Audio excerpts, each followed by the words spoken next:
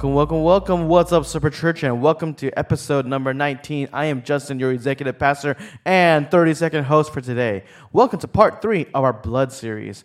Today, we have two wonderful ladies sharing their experiences with blood and need. So join us as we listen to Ari Lugo and Belinda Kuo. So today we do have a special part of our series. So instead of Pastor Eddie, you get the lovely us two ladies here. Yes. And we're just excited to share with you about blood.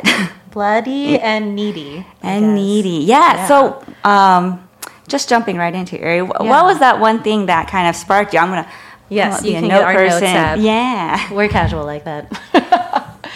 But I've got this wonderful mentor who's been a part of both John and my life for a couple years now. And he's a scholar on Bonhoeffer, and he has dedicated a lot of his study toward this idea of neediness. And there was one phrase he always said to us, and it really stuck in my heart, which is this concept of, gosh, I am so needy and I'm so grateful that I am.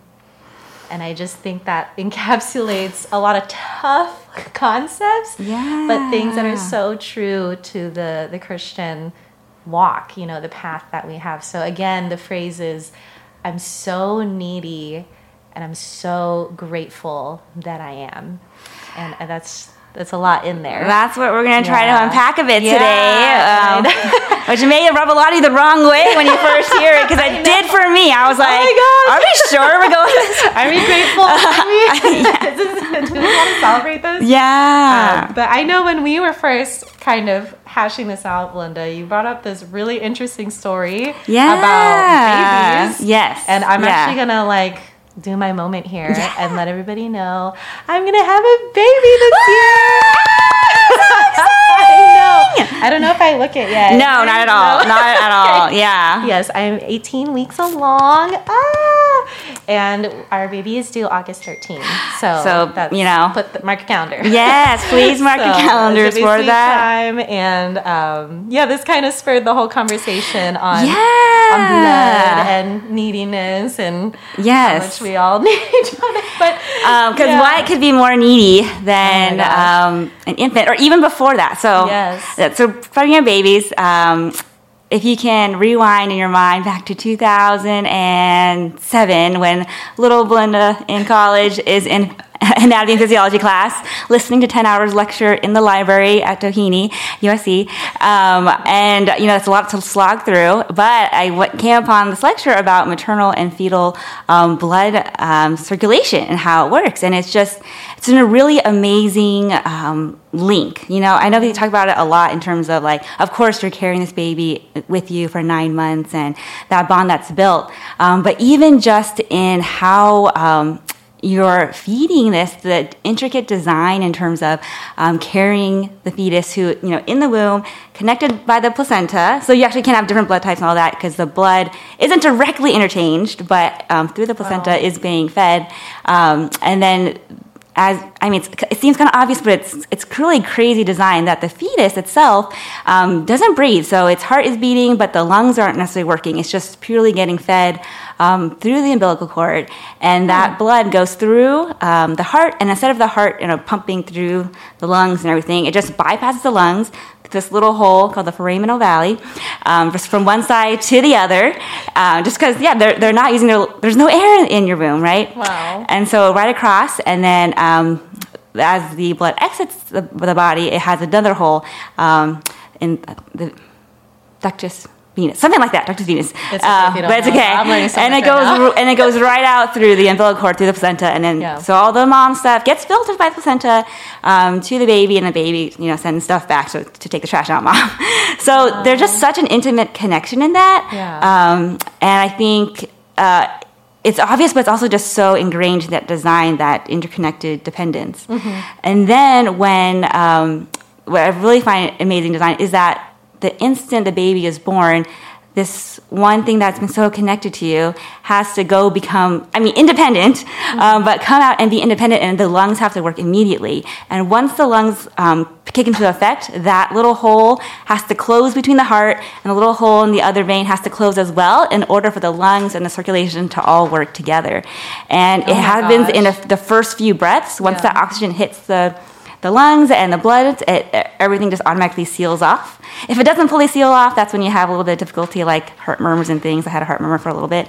But overall, it's just so amazing how we've been designed from that, the fetus, and then becoming a full baby. And of course, like, we're independent now from the mom, but still very dependent in so many other ways in terms of love and food and things like that. Oh my gosh. So I didn't know that part about the blood types being different even in the womb. Right.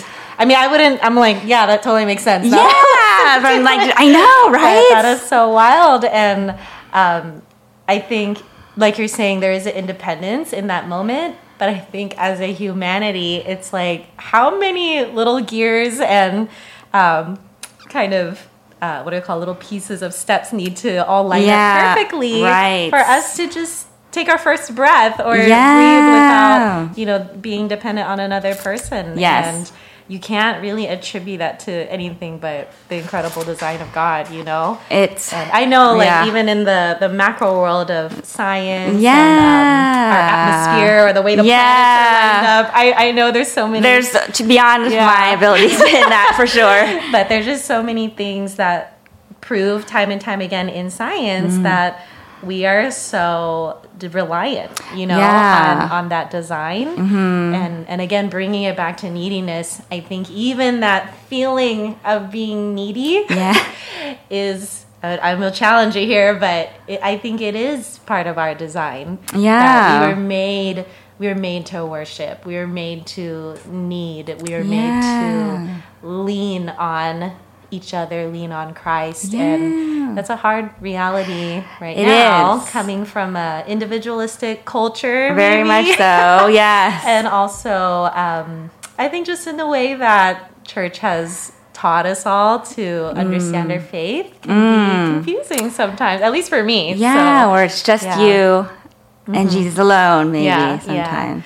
So I know the question of the day was, when was the last time you asked for help? And I'm going to bring it one step deeper. Oh, okay, please do. Please do. So, Belinda. I'll answer too. Yes. But what was kind of the last time you've really experienced neediness at that, core? Deep. What is it? I don't know what word I'm thinking of. It's like that core. Almost like primal level. Yeah. Primal means it sounds like a. That same kind of neediness where it's like I need that automatic lineup of Christ's design for this next step to go through, or. When have you last experienced that? Or how are you experiencing that right now? I think right now I am kind of wrestling with my neediness in general and wanting to be okay with it. Because I think I normally want to be a very strong, put-together person who can help others and function well in society and, not be a burden. So I think I feel a lot of those pressures first. And so when I think about being needy, it's very hard for me to wrap my mind around. But I would have to say, probably the last time I was most willing to be needy was in pregnancy and after having, because you are just so much more vulnerable during that time. I feel like so many changes, both physically, but also emotionally and even socially, what you can and cannot do, kind of, or what may be expected of. What I was feeling was a lot of identity crisis and what is expected of me and who I am going to be after I become a mother, and a little bit of grief and losing some independence of being. Everything you're saying. Yes, I'm hearing. You're speaking my brain right now. So there's a lot of need in that moment in terms of wow, I need someone to help me process these things, and I need a lot of physical help because I need to sleep 12 hours a day to grow this thing. Yes. And again, coming back to that, acknowledgement of how needy we are, and then can we take the next step and say we're so grateful and living in the gratefulness of that. Ooh, and I think being pregnant really kind of helped me. First of all, just feeling incredibly needy on my husband every single day. He's like, bringing me water, bringing me more water, helping me to the bathroom. Yeah. And it's weird, just moment to moment, I'll be like, I can stand. And then like 20 minutes later, I'm like, I cannot. I need you to like be my, I feel like an old lady, you know, being carried over to the restroom. And then I know everybody's different, but I've been throwing up, you know, almost every other day. And that's exciting. Man. You know, I don't know if I'm celebrating that, but I am thankful that I can put myself in a space of neediness and embrace it and have someone, gosh, single mothers, Lord Jesus, bless you all out there, because I could not do this alone. But also little things, like I was at my office today and I actually broke some glass on the ground. And then I went to get a vacuum cleaner and the lady was like, do you want me to carry this vacuum cleaner? Oh, right. And that thing happens where you're like, I could carry this. Yeah. And I'm like, maybe I don't need to carry this. Yeah. Maybe I shouldn't carry this. You know? And I'm like, you know what? No, you can totally. And I let her do it. Yeah. And I felt okay, you know. Good job. Good job. I'd be like, give me that. I'm a strong woman, independent woman. I'm vacuuming myself. So I just, the moments like that where you take a minute and you're like, am I needing? And I'm like, yes. And that's not a bad thing. Okay. You know? Yeah. So neediness is not a sin, or it's not like a fault, but it's our design. You know, just like you were describing with the intricacies of our blood and, you know, the moment we're born and that body change. It's like our neediness falls in that same space where we're just designed that way. Yeah. That's okay to have that design. I think also going back to that struggle with being needy, I think we were just talking earlier about that phrase, all you need is Jesus. Right? And that's totally like talked about all over the place in Christian circles, maybe evangelical circles. And I think, well, at least the way I've been taught is all you need is Jesus, so you don't need any people. You should be totally self-sufficient, you know, and only be a giver, right? Because Jesus, those who are needy are in like another category, you know. How have you, is that something that you've experienced? And I think so. I think when I think of Jesus, all you need, I think that's very true in terms of like our atonement and our sin, but in terms of like our being a human and living in this world, I think the Bible is actually definitely more into the community and being a part of the body of Christ. And so recognizing that, we do need each other to live and be supported and to laugh and cry and do life with. But normally I think I feel like I was taught, you know, like Jesus is all you need, so you should have the joy of Christ, you know, all the time. And, you know, if you don't have the joy of Christ, something's wrong with you. And that you have to be willing to, like, agape, sacrifice yourself for everybody because you have Jesus too. And then it's like, oh, the broad and, you know, different depths of human relationships are so much more than that.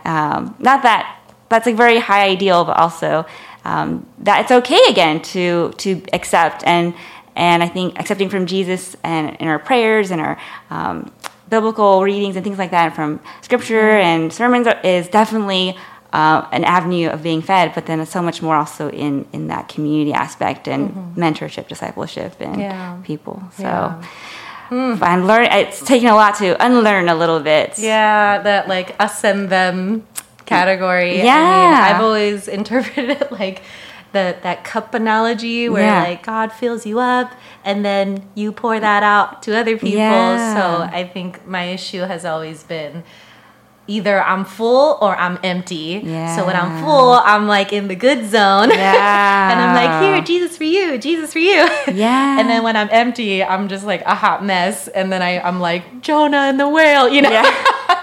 and you kind of like move your interpretation of your faith based on like how full you feel like your cup is. Yeah. But I just don't think that that's really what it's meant at the end of the day.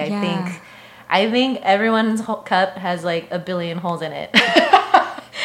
And it's like almost useless unless you have like infinite, cyclical water coming in and out. Yeah. And I don't think it's like, what's the word? I'm realizing, at least for myself, it's not a two-step process. Like, go pour up, go pour out. Yeah. I think we're just these broken vessels. Water comes in, stuff pours out, and that's it, And it doesn't really work. Someone's here. Yeah, someone's here. It doesn't work until we're all in a space where we're all acknowledging that we're needy. Yeah. Because if one person is like, I'm needy, but you're not, and here I am to help you, suddenly you're creating a top-down power dynamic. Yeah. But if we're really in a space where everyone can say, I need you, Yeah. or just, I need, that's okay. then now we're just sharing. Yeah. And it's not even giving and receiving. I think it's just share, which is so different. Yeah. I don't know if that makes sense. That makes sense. Yeah. It does. Yeah. We can move towards a different kind of idea where we're like, everyone be self-sufficient and give to those who aren't, but recognizing, again, we all have that need, and we can all give and need simultaneously almost. Yeah. So that's how we're designed.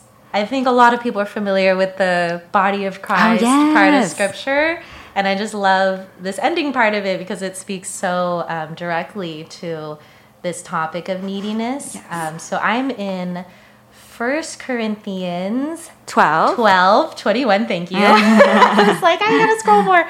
And this is what it says. It says, first of all, it just went through all the different wonderful parts of the gifts that everyone has in the church and the different roles that we play. And then, Paul goes into this next segment. He says, the eye cannot say to the hand, I don't need you. And the head cannot say to the feet, I don't need you.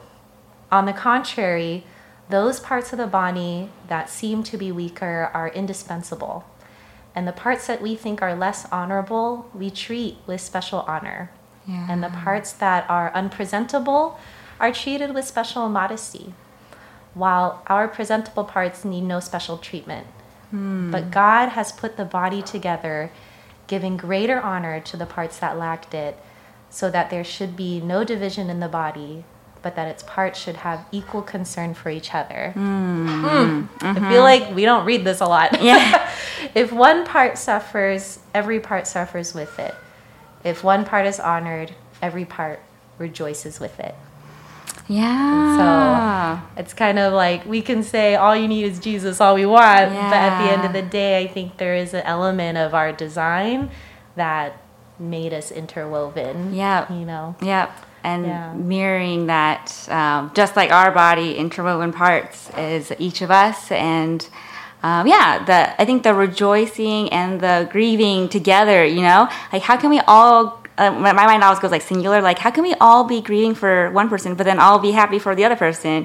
Like you can't do it, like that person's sad, we can't do it, that person was happy. Like can't it's not a science, right? Yeah. And it's like, being community, like those are going to be, those emotions and life happenings, like birth and death, and all is going to be going on at the same time, and we can still be with these people in these different times, and ourselves in those different times. When I think about, like, right after Eve was born is when my dad got diagnosed with cancer, and so I was living in that duality of birth and death exactly at the same time, and neediness from different sides, like getting caught in the middle of this need of different needs, and so. We have to be okay with giving and needing at the same time, because I definitely needed a lot in that season too. Yeah. So we are so needy, and we're so grateful that we are. It's tough. That is tough.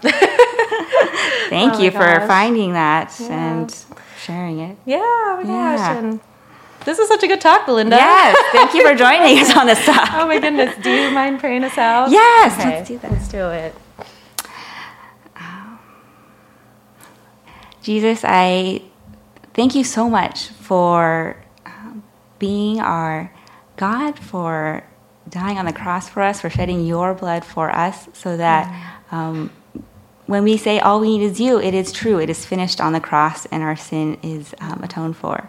But at the same time, you also give us so much through the body of Christ and the community that we live within, and our families, and how much there is a relationship in giving and needing. And you call us to a childlike faith. And I think about how children are so needy. They need help just to get dressed and eat and go to the bathroom, so many things. And we can both rely on you for that. You created the community, the church, to offer that to each other in this Christian community. And you've also allowed us, to be able to give even when we are weak. So we thank you for your Spirit. We thank you that, again, you are here with us in each moment. And we thank you for another Sunday to be together. Thank you so much. We pray this in your name. Amen. Amen. Amen. Thank you.